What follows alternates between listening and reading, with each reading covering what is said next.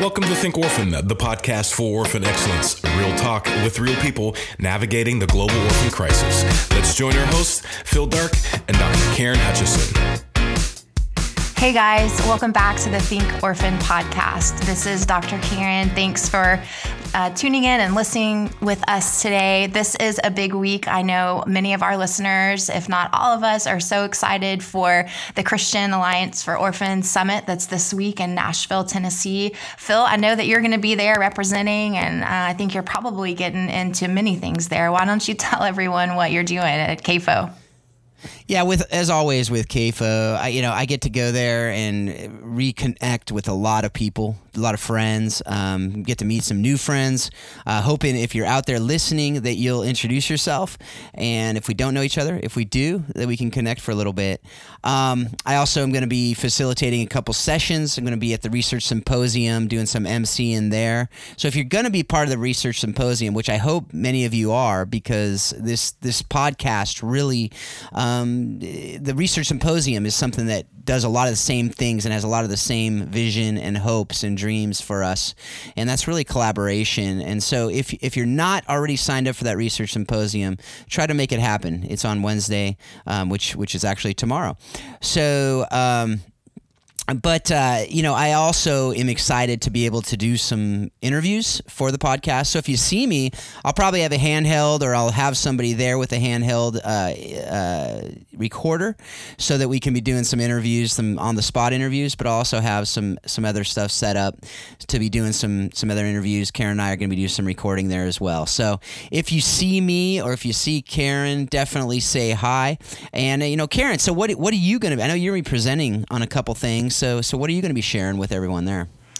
Yeah, I'm super excited to be a part of CAFO this year. I'm actually going to be speaking at the Research Symposium that you were talking about, Phil, and I'm just thrilled to be a part of that. I'm thrilled that it's even a part of the summit. I'm just excited to know that applied research and best practice is welcome, and people are excited to hear about those things. So I'm going to be speaking specifically on caring for caregivers. And if you guys have listened to the podcast, you've heard me talk about that often. It's one of my favorite topics to talk about. Even if I'm not talking about it, I tend to find a way to talk about it. And so I'm going to be talking about the importance of taking care of ourselves when we're taking care of others, particularly with emphasis on secondary stress and vicarious trauma.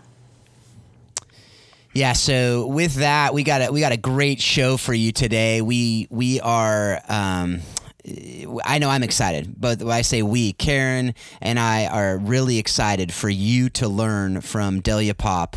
If you haven't met her, if you haven't learned from her already and heard her speak somewhere or heard her on another podcast or on a video, you're in for a treat. She is the Director of Programs and Global Advocacy for Hope and Homes for Children. And it's an organization that's based out of the UK. They're doing work in several different countries. They're big on collaboration, as you'll hear, but they're also really thinking deeply about a lot of the issues that we talk about on this podcast. And so, I'm not even going to give too much more about Delia. I am going to tell you today, because this is a two-part interview, and this first one is a little bit longer than usual. We're not going to have the Ask Dr. Karen segment today. We're also not going to have thoughts from the field today. But I know that this interview will make up for not having those things, because she shares so much wisdom, so many great things that I know you will learn from. So as always, we'd love to hear back from you, feedback on this. You can give comments on the Think Orphan site. You can give comments on Facebook. Rate and review the podcast if you like it, or if you don't, tell us why you don't. But also share with us your thoughts, because we definitely read them. We definitely take them to heart, and we definitely apply them to hopefully make this show better. So without any more from us, here's Delia Pop. Well, Delia, it is so great to have you here with us today. Great to be with you, Phil. Yeah, I've been able to get to know you a little bit over the last year or so, and I'm so thankful for it. But I know that a lot of our listeners out there, a lot of folks, that have downloaded this podcast all around the world, maybe don't know who you are, don't know much about the expertise that you have. And so I was hoping that you could just take a minute to kind of briefly share your story with the audience, and including how you got involved with caring for orphan and at-risk children, where you work, and what you do in your role with Hope and Homes for Children. Thank you, Phil. Well, I have one of those stories that are unique, but in the same time, I believe it will speak to so many people. I'm Romanian. I'm a medical doctor, and I had absolutely no understanding of what Romania was dealing with during the time when Ceausescu was running the country. I lived through that change, and I realized to my horror that Romania was dealing with a significant problem, with over 100,000 children trapped in terrible, terrible institutions, really poorly resourced and with very little love and care available to them. The awareness of the issue and some circumstances that just happened around me made me change my career from being a medical doctor and training to become a medical doctor to working in child protection, to begin with local authorities in a very remote northern county of Romania, where I managed a network of small group homes dedicated to caring for children who have experienced an entire childhood in the institutional care system. It was a formative experience. Those children and the people I worked with, all coming from the institutional care system, taught me a lot and made me the person I am today. They helped me understand how I could contribute to this issue, how I can support children to reaching their full potential and growing up in families. After working in Romania with the state authorities, I joined an organization I'm still with today, Hope and Homes for Children. In 2004, they invited me to take the expertise that I built in Romania and use it across a number of countries. And just to put it as an extra challenge for me, they said, we are going to give you some countries in Africa where you can stretch yourself and learn how to apply what you've learned in Romania. So I started working across Sierra Leone, Eritrea, Sudan, South Africa, Rwanda, until 2007 when I took over the entire portfolio of programs for Hope and Homes for Children. At the moment, I'm the Director of Programs and Global Advocacy for Hope and Homes for Children. I am responsible for managing a portfolio of 8 country programs, in addition to supporting a host of other countries and partners in their work to help transition children from institutions into family and community-based care. Yeah, and it's such important work that you're doing. I've loved to just do the research for this interview, reading a bunch of different things that you guys are doing, all of which are available on your website. Can you just briefly share that so that people out there can get access to so much more that we're going to be able to get into today? Certainly. Anyone who's interested to learning more about our work and have access to some resources that we make available through the website, the address is hopeandhomes.org. Okay, great. Yeah, and there's so much there. And I encourage everyone to, to the extent this interview piques your interest, which I assume it will, definitely go to that website, get the information, and it will give you as much as you need to really understand these issues at deep levels. So on that note, in your work with Hope and Homes for Children, you really are deeply involved with deinstitutionalization in several countries. It's really kind of the core of your work. Can you just discuss what deinstitutionalization is, why it's so important that we understand it, and why it's important to move children out of orphanages? Perfect. Thank you so much, Phil. And I think, we are all very brave individuals using this word, deinstitutionalization. Truly, it took me about 17 years to learn how to pronounce it quickly and never be surprised when asked the question. I think it's It is an ugly word, as it's so difficult to pronounce, but it's always so important for us to try to explain it, to unpack it and make it accessible to everyone who's interested in actually supporting children and families in communities. To my mind, to our experience as an organization and to what the UN guidelines on alternative care kind of tell us, deinstitutionalization is the process of replacing the use of institutional care with a system that actually supports children with families, first and foremost preventing the unnecessary separation. And when necessary, the same system provides children with supports in family-based alternative care. Deinstitutionalization, as I sometimes compare it, is always like baking a cake. It is a process that starts with children in institutions and ends with children in families and communities, with a lot of support around them. It is and must be implemented with the best interest of the child in mind. And most importantly, it's very different because each institution caters for different children. They come from different backgrounds, they have the different circumstances, they have different needs and abilities. So deinstitutionalization is almost like a map, a roadmap that helps us understand how best we can manage this process. Deinstitutionalization is by no means closing institutions. That is a byproduct of the process. It's closing the residential aspect of the institution, but in most of the cases, is a transformative process. It is the process that enables us to change one way of operating and responding to a crisis by using residential care in large-scale institutions, to refining our approach and being able to support children in a timely fashion as necessary, either by supporting them with families or creating alternatives for them in families. It is quite a process, and it requires, technical knowledge, but it is accessible to anyone who's interested in implementing it.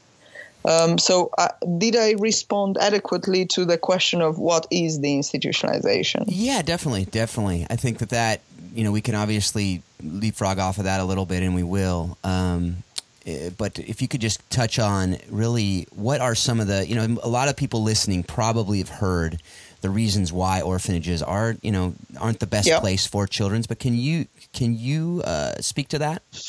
Absolutely. Well, I think there are probably 4 different layers to answering this question.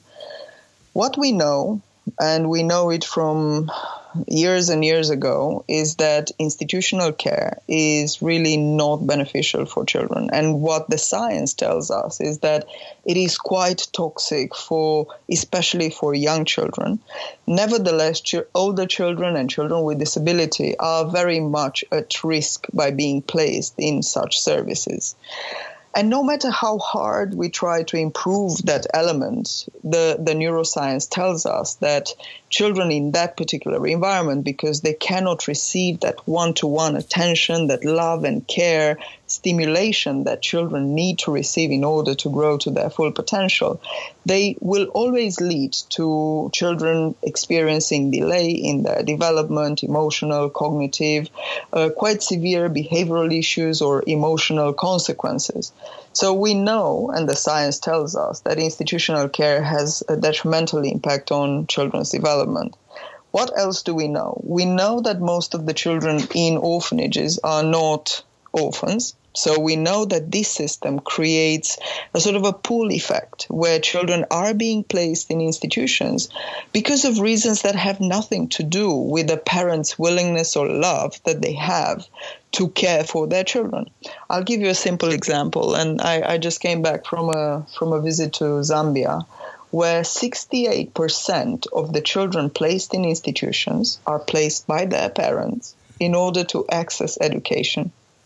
So my question is, do we need institutions? Do we need to set up orphanages? Or do we need to think of solutions to enable those families to send not one child, but all their children to school and create those channels and investments so that children can access education?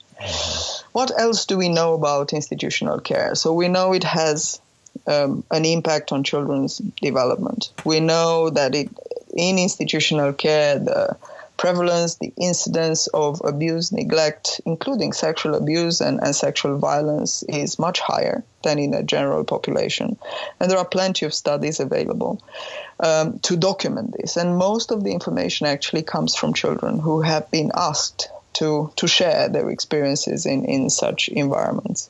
We know that institutions actually try to respond to a situation, providing one type of solution to a multitude of needs and circumstances. It's a bit of a one solution fits all, and that's why institutions kind of fail to deliver for children. We also know that investing in institutional care, it's not the best investment. We are not getting the highest impact for the best outcome for children. And I will explain why. Just think about this one-way highway.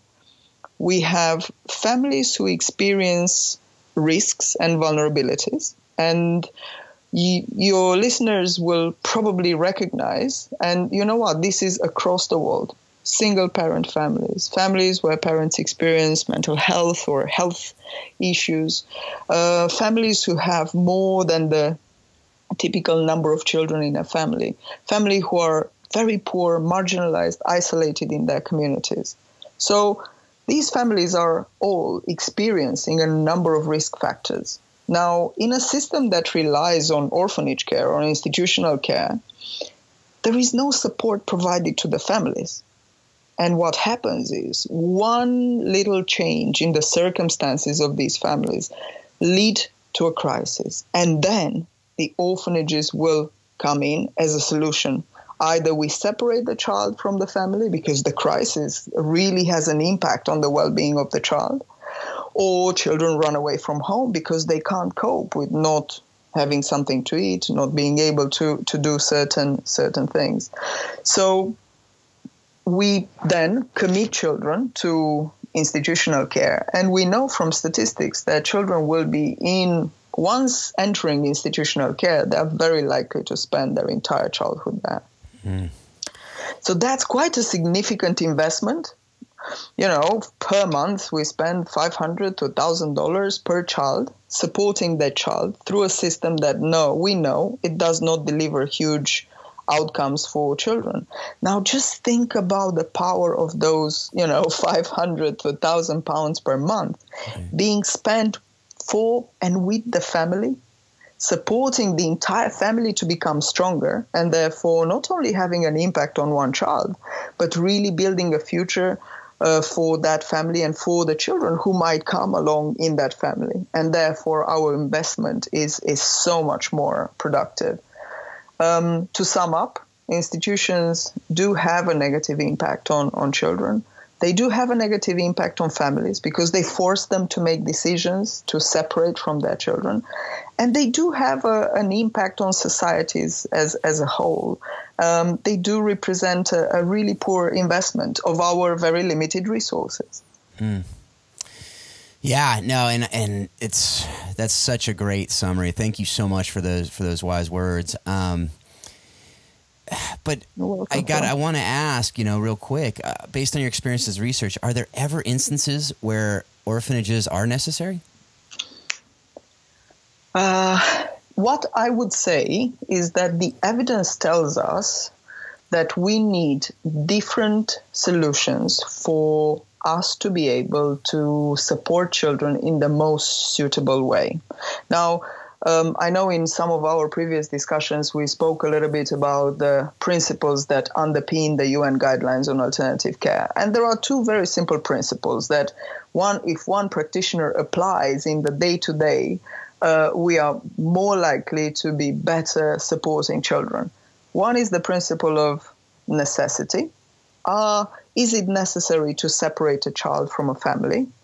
And the other one is the principle of suitability.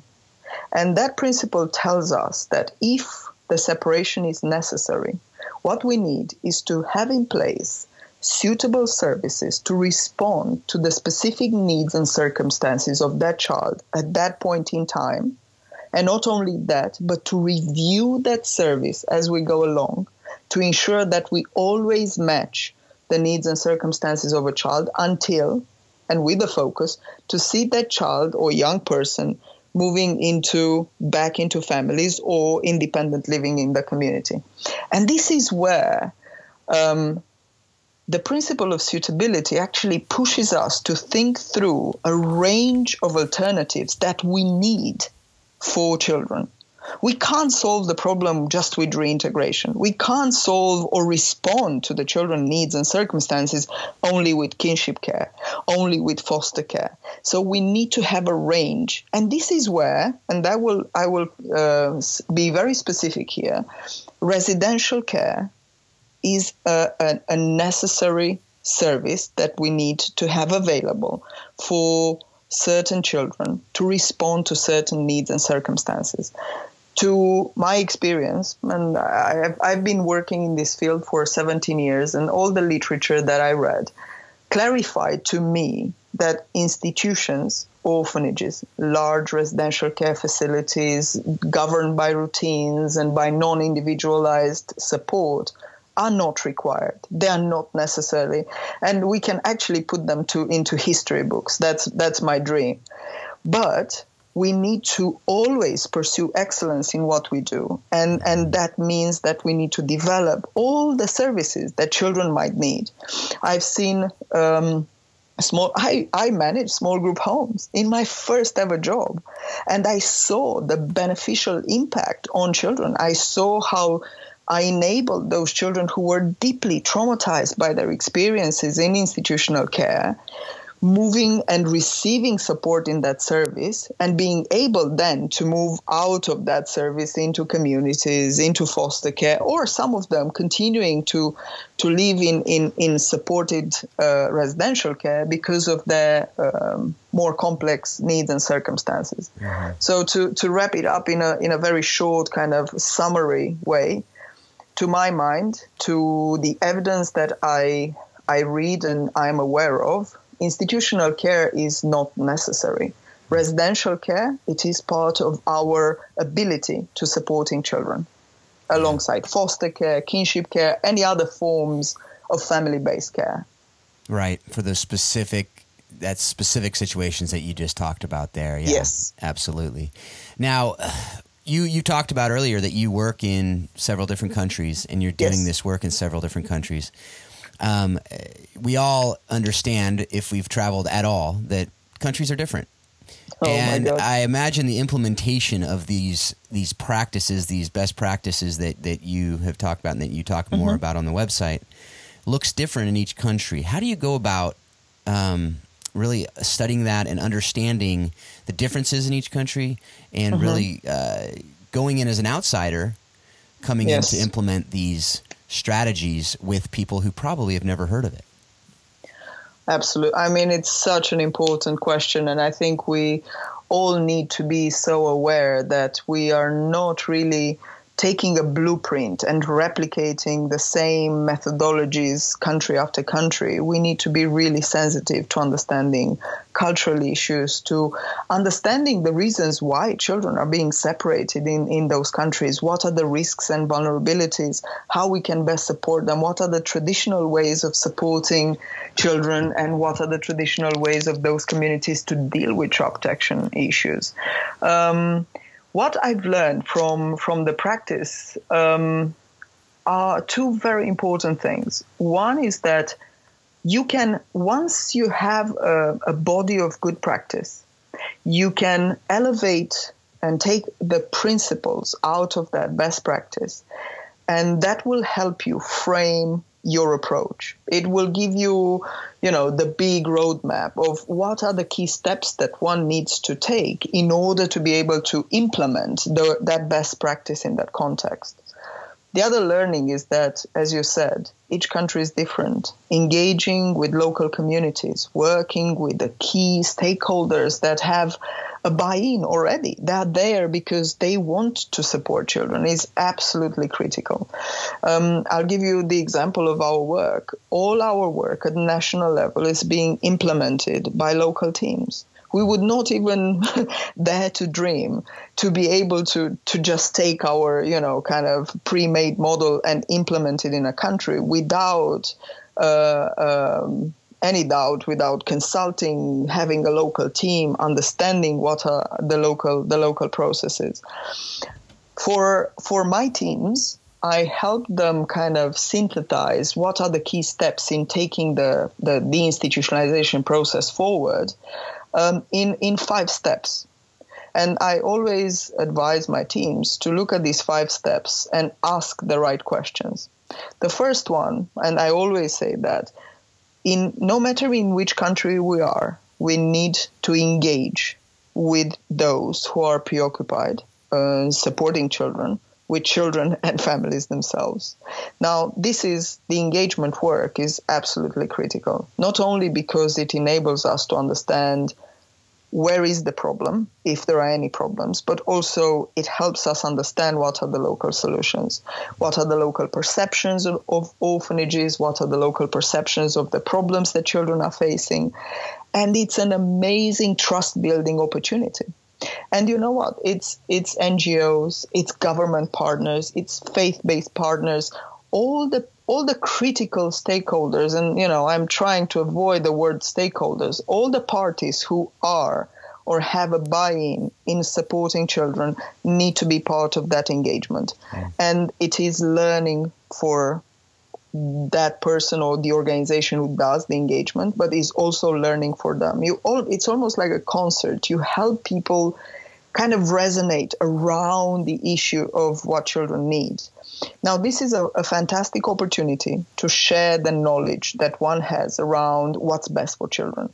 And I would say that I've learned in my practice never to assume that people know why orphanages are not working for children, what are the UN guidelines on alternative care, what is the evidence that one has, so it's a great opportunity to sharing. The second step in designing your work to helping transitioning children from institutions into family and community-based care, it's all around gathering the data about learning who are the children who are at risk. And to begin with, who are the children who are already separated from their families? What actually happened with them? What were the circumstances of their separation? Who brought them in? What were the channels? Were they, did they come from hospitals, or were they brought by relatives or by their own parents? At what age? And what was the declared reason for that? That kind of, and also finding out from families what were the circumstances that led them to placing their children in institutions. Now, that kind of work is not only continuing the engagement and helps you consolidate that knowledge of the problem, but also it starts building a dialogue with those who will most benefit from the work and the intervention that you're putting in place. Once you have all this data, you can actually sit down around the table with the key individuals and organizations that have a stake in resolving the issue, and you can use the data to plan the work ahead. In India, we found, for example, that children are being placed in institutions. They are mostly children who have been rescued from trafficking, from bonded labor, from sexual exploitation. So those children actually were sometimes trafficked by their own families into this. It gives you an understanding of where you need to put in place the preventative measures, as well as how you need to support and treat those children so that their transition is in the best interest, into the best families, and with all the supports that one needs. Right.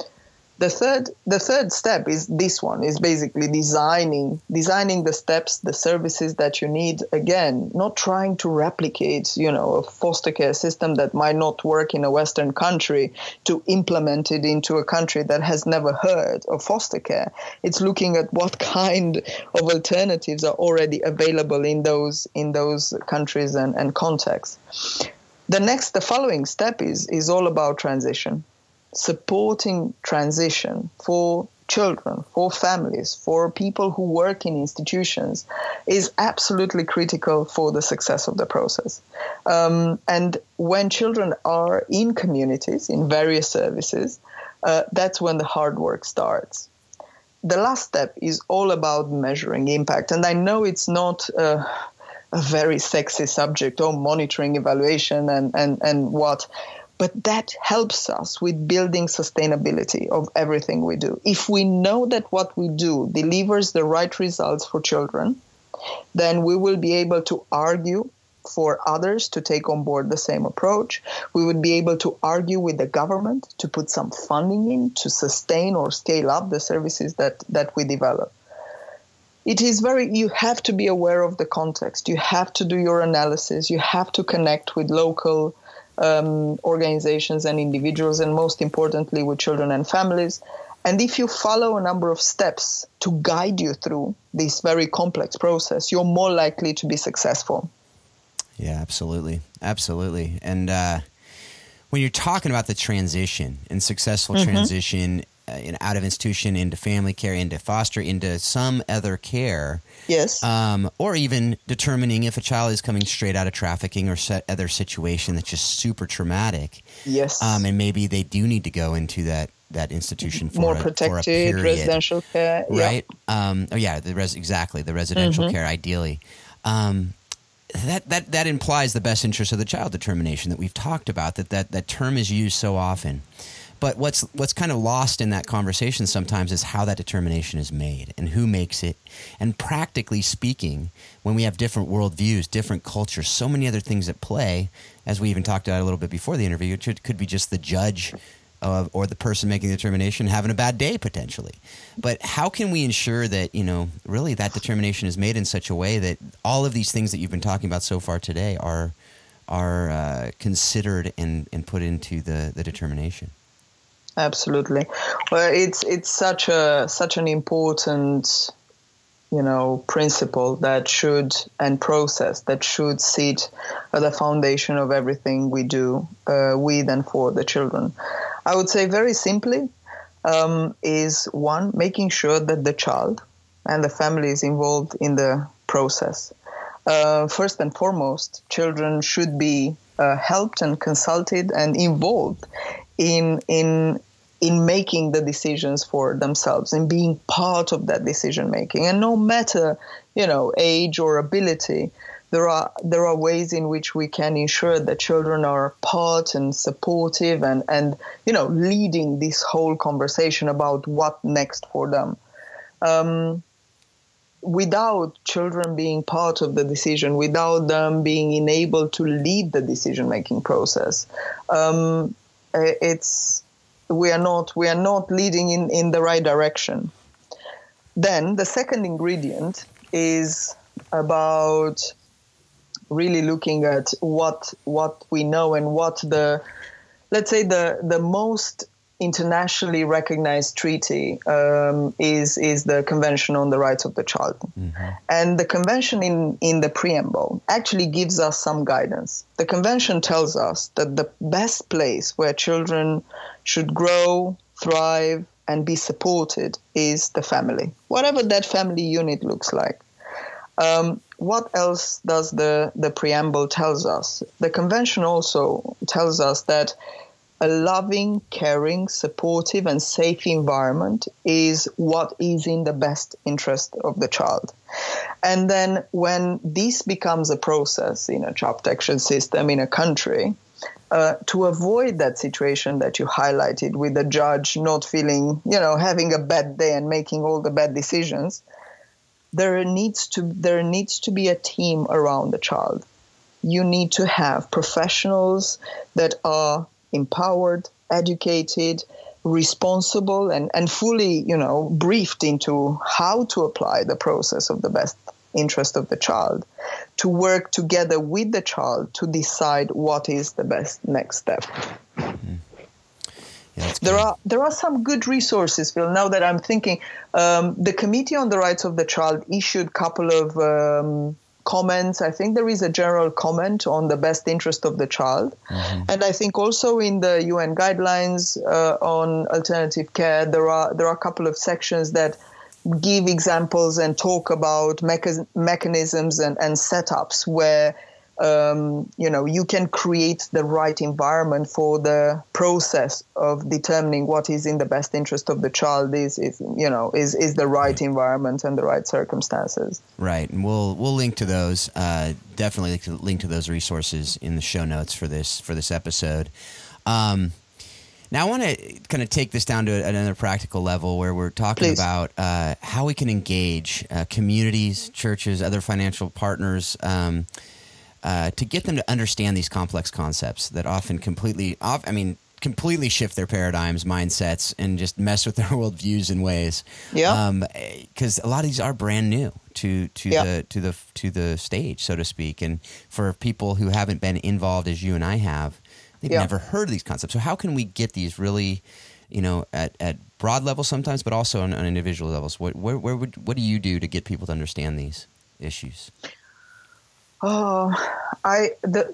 are various ways in which we can really enhance this engagement work, and I think it's such a critical point in our endeavor to support and best support children in communities. I think engagement is by, as we discussed before, sharing the information that we know. I think not being afraid of calling the truth, not being afraid of actually sharing with people the negative impacts of institutional care. That doesn't mean that we are judgmental or we are looking down to those who are running institutions. By no means. Mm-hmm. We are just sharing information that we were most fortunate to have access to, so they can kind of get access to the same and enable their transition. We need people who are supporting children to continue working with them.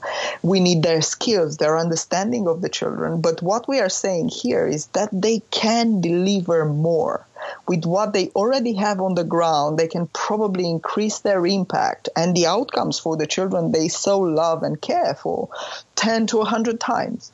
So I've learned that it's really, truly important to be truthful, to be open, not to apply any kind of heavy makeover, because we are not feeling guilty and we are not making people feeling guilty.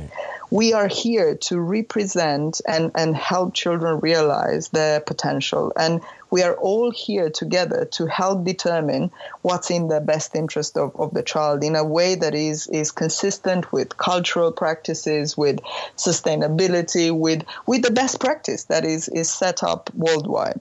Yeah. The other aspect of engagement, and I think is so important, is child participation, is helping children and young people who have experienced the care and who have experienced, the caring community to become contributors, to be the actors that they need to be in this conversation, helping families, young people to share their experience, to help with the engagement of these community leaders is absolutely critical.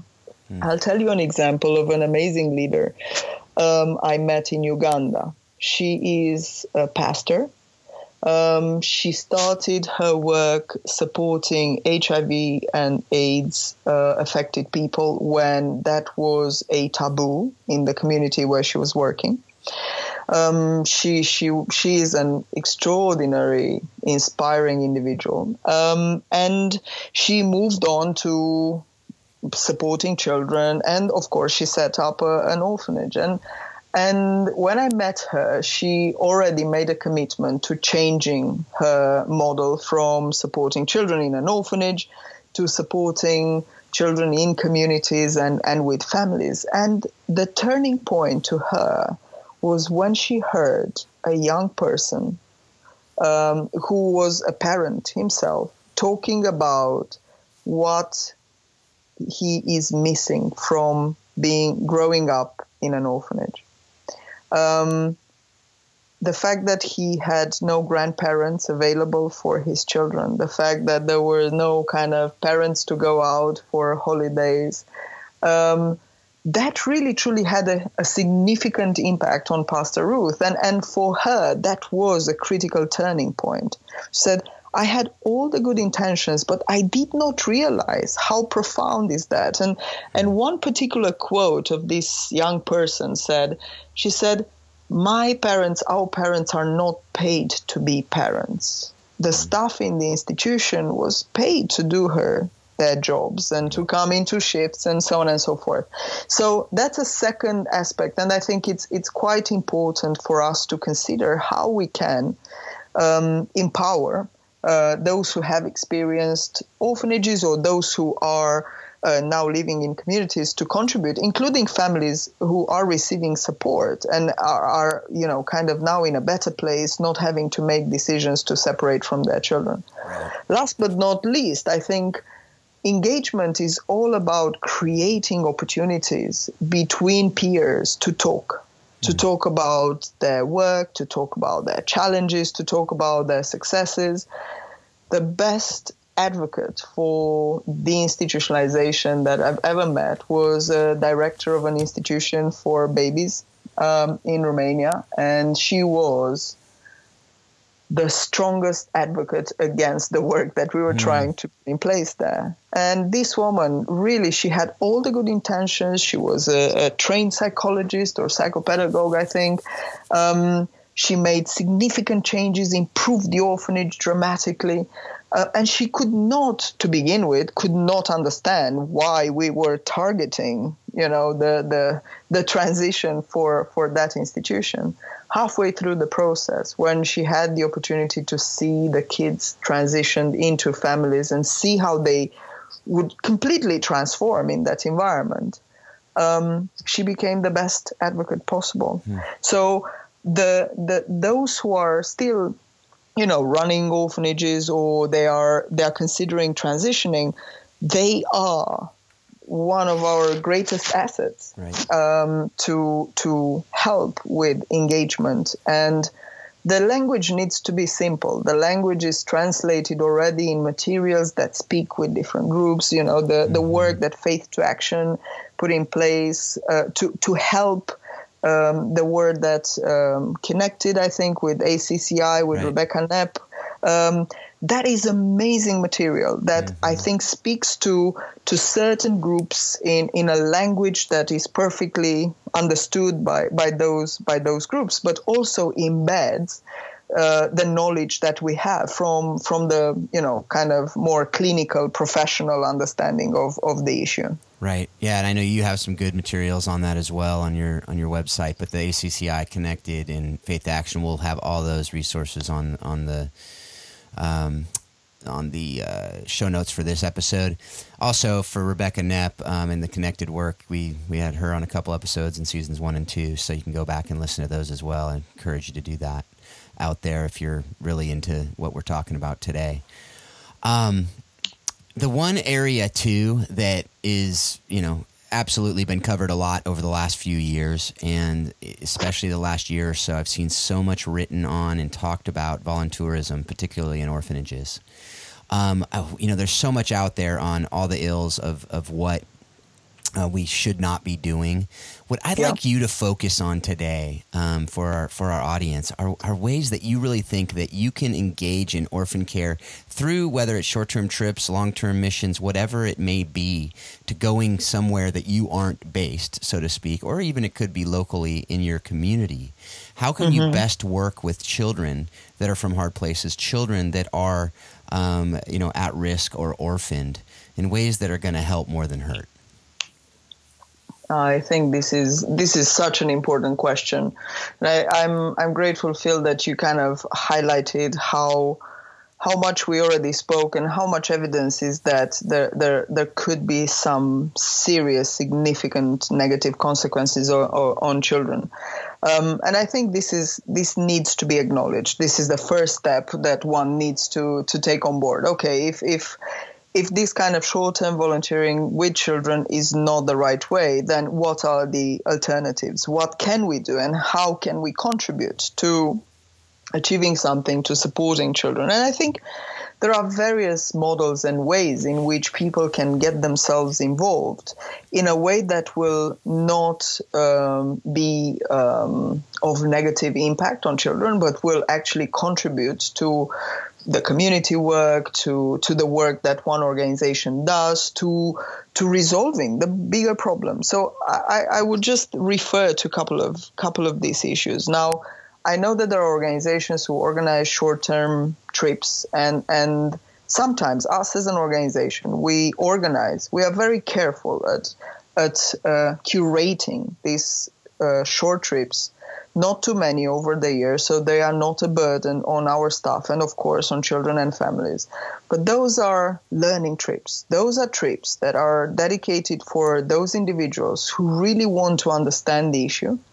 And then they can become advocates, or they can support with fundraising. They can really then become stronger in arguing and supporting the transition from donating to an orphanage to donating to a community, because we know that there are a lot of issues and a lot of problems, and maybe, there is a journey that we need to undertake to help individuals who want to support children to put their money to where it has the best impact and the best outcome for children. So that those kind of short trips are really, they need to be well managed. They need to be well supported. They need to have the right people on board. So at the end of the trip, you end up with a team that goes back home to their communities, to their churches, to their friends, and is able to actually present the situation as it is and talk about what are the alternatives to orphanages? How can they best support children in communities and children in families? And what are the alternatives that we can create in foster care and small group homes, etc., to support those children who do not have parents or cannot return to their families? Mm-hmm. Another model that is used by bigger organizations that work with volunteers is basically to create a sort of a depository or repository of skills. So you have people who have different skills. They come from a professional background, or they volunteered in their own communities, and they can offer that particular skill to improving an organization, working with the local church, helping a community-based program, supporting a school, etc., etc. Now, if these individuals are trained, supported, inducted, their skills can actually contribute miles and miles more than just through a sort of an informal short-term interaction. They will be put into building an organization, into supporting that organization to become stronger, more accountable, etc., etc. And here, this is where, skills, accountancy skills, capacity building, teaching, learning, etc., all those can really be harmonized and harnessed in a way that is not going to overwhelm a local partner, but it will help that organization to be better at fundraising, to be better at programming, to be better at delivering services for children. I think mentoring and kind of coaching, especially with those individuals who have, they come from very similar professional backgrounds, maybe working with children in the countries where they are, or understanding working with teenagers or working in the education system. Again, those individuals can be coaches or mentors for local staff, for individuals in the countries where the support is being provided in a way that is so meaningful. And that's, it is a relationship that can be maintained over Skype. These days we do have the advantage of being able to communicate. We don't have to fly to be present in that environment at all times. So an initial visit can be then followed up by long-term support.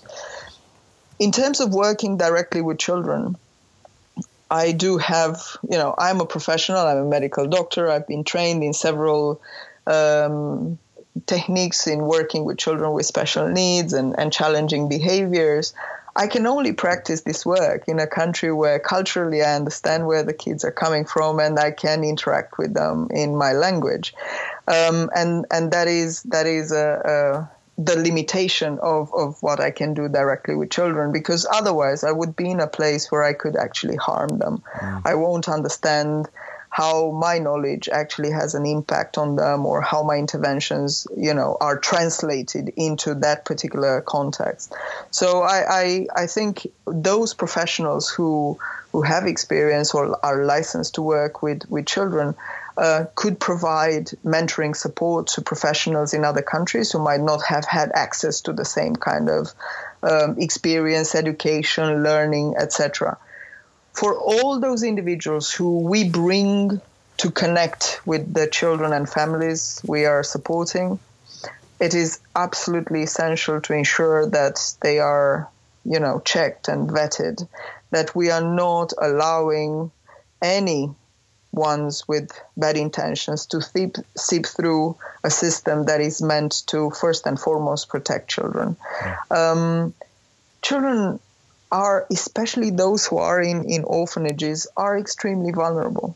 I remember meeting a young person in Cambodia, and she had an experience of growing up in an institution. And she told us about her experience with volunteers, and she told us how she felt abandoned, and she felt like she made some mistakes, or she was inadequate because she felt that every week or 2 weeks, when a new volunteer would come to play with her, she would be abandoned again. So it is not only that we have the evidence, but we have the knowledge that interaction on short-term basis with children is really more damaging to children than not interacting with them. But as I said before, there are many ways in which we can harness the willingness, the passion, the skills, the abilities of the people who are keen to support through advocacy, fundraising, mentoring, coaching, supporting organizations into the development of their capacities and plans, helping with communication, helping with website development, helping organizations to reach their potential and deliver on their mission. Yeah, that's great. Great advice. Great encouragement, too, I think, to a lot of people out there who do have a passion for this. They've heard probably a lot of people saying, don't do it, don't do it, don't do it. But and that is the case in some instances. But I think there are ways, like you said, to harness the passion and to be able to encourage people to do it well. Because, I would have to guess that if someone has that passion, the last thing they want to do is hurt these kids that they want to go Absolutely. help. Absolutely. And I think, the more we are able to explain, again, without guilt or, without additional makeover necessary, that kind of interaction is not beneficial for the child, someone who has all the good intentions will be more than happy to listen and find alternatives to harness that potential. Well, there are some interviews that I've done that I've just come out of and just been completely blown away by the humility, by the wisdom, by the experience, just by a person who truly gets it. And I felt that way throughout the entire interview with Delia. And then listening back again, I was reminded why I was so blown away. I'll share a little bit more about that, but I want to go to you first, Karen. What did you think? When we were talking before we started recording, Phil, I think I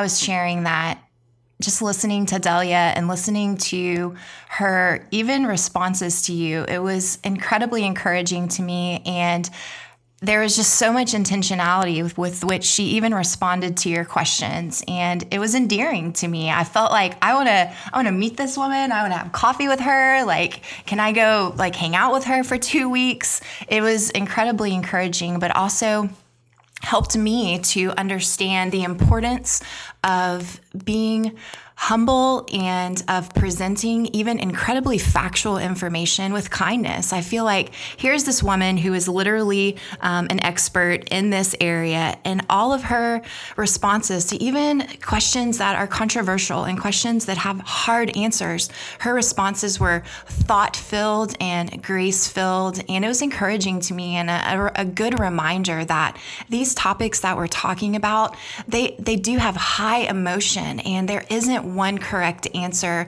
for even within a certain country, that there's a range of alternatives that are going to best help children and teenagers and families. And again, I was just really appreciative and encouraged by even her thoughtfulness in responding to you, Phil. Yeah, and there's so many topics she covered. And in part 2, which you'll hear, she covers so many more. I'm not even going to give away what she talks about because I know you want to come back and listen, and you will learn more next week when we air that part 2. Or if you're binge listening, you'll hear it right after this one. But one of the things I want to touch on, she talked about deinstitutionalization. She talked about institutions, and you talked about how she really had a grace-filled response. So when she talked about institutions and really even saying there is no place for institutional care on a large scale, she also said, though, there are certain specific instances where residential care may be appropriate. And she was very careful in that, but also said, I understand this is nuanced. There are issues that we really don't totally get yet. There are certain circumstances that we don't understand. And one of the things, that's really what I want to touch on here, the 5 steps she talked on to work cross-culturally, to work towards that deinstitutionalization. It's something that was so powerful for me. I'm not going to rehash them right now. Go rewind this right now if you don't have that firmly grasped in your mind. But those 5 steps she gave are so powerful. But the other thing she talked about, and I'm so glad to hear, that it's not just me who has a problem with the word deinstitutionalization. It is hard to pronounce. It is a mouthful. And, you people out there, you probably feel the same way. So you're not alone. And that's the other reason we're here for each other, to remember that we're not alone in painful words that are hard to pronounce. So back to you, Karen. What more out of that? Like some specifics. I want to hear some specifics that you have from that conversation. Yeah, that was a great reminder, Phil. I loved your humor in that. I think just from, I didn't spend a ton of time living overseas, but the time that we were able to live in East Africa, one of the things that just stood out to me so vividly in my time living there was when I was working with alternative care programs in Uganda, just the societal impact of institutionalizations and how that really impacts a society, and not just families, but not just the child, but that it does impact the society, and it's a long-term impact. And coming back to the States and reacclimating and trying to again be intentional in the time that we spent over there, and coming back and sharing and hoping to be able to impact from even a distance, the work that's going on, and helping even Americans to understand that it isn't just the child. Yes, we want to have orphan care in the best possible way. Yes, we want to impact and support families in developing countries, but understanding that this is also a bigger issue that impacts entire societies. And I loved the way that she talked through that and provided the information related to deinstitutionalization. Yeah, and one of the other things I really like is just embedded in all her responses is the idea of collaboration, the idea of working well with others. And I love what she said. Engagement is all about creating opportunities between peers to talk.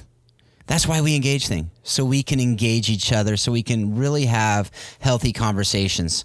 And that actually leads well and segues well into the recommendations today. So do you have anything more before I go into that, Karen? No, I think that you did a great job wrapping that up. It's just a wonderful amount of information that she shared, and you guys have to tune in for the next part of it. You don't want to miss that. Yeah, I definitely agree. You definitely and I assume that we don't even need to tell you that you're excited for the part 2. You're excited that there is actually more to come from Delia. But the recommendation in the Phil and Karen Recommends segment today, there's actually 2 of them today, and they relate to each other. They're totally not from the world of orphan care. One is a secular book, actually. It's called The Righteous Mind by Jonathan Haidt. And he really talks about just the differences between a liberal and a conservative mind. It's not really a political book. It touches on politics, but it's more from the philosophy and just how our mind works and really the foundations of societies. And it's a fantastic book that was recommended to me just to really get me thinking about people that I may not agree with and how they think and why they think the way they think. And it was really interesting to me. And I imagine it will be to you as well. If you get into the philosophy, you'll really enjoy it. If you don't, it might be a tough read if you're not already in that world, so to speak.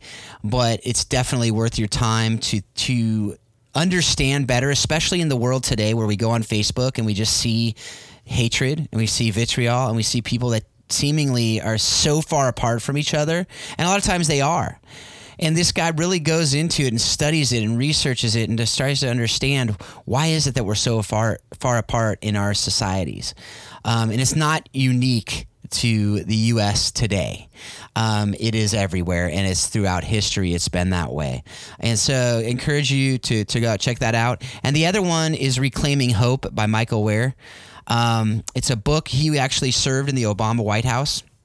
And he talks about his experience there, but it's not a memoirs book. It's really a book. How can we really engage these conversations with each other in healthy ways? How can we kind of reclaim the hope of the gospel in the midst of this brokenness in our government, in the brokenness in our world today that is so partisan, it's so divided. And so he really does paint a picture of how we can engage it with hope. And it really applies to us, I think, because even Delia Pop in her interview talked about issues that are divisive, that are dividing a lot of people in orphan care. And if you've been involved in this at all for any amount of time, you know that if you just say the word orphanage in a room full of people that are orphan care advocates, you're going to get all kinds of faces. You're going to get visceral responses from people, good, bad, indifferent.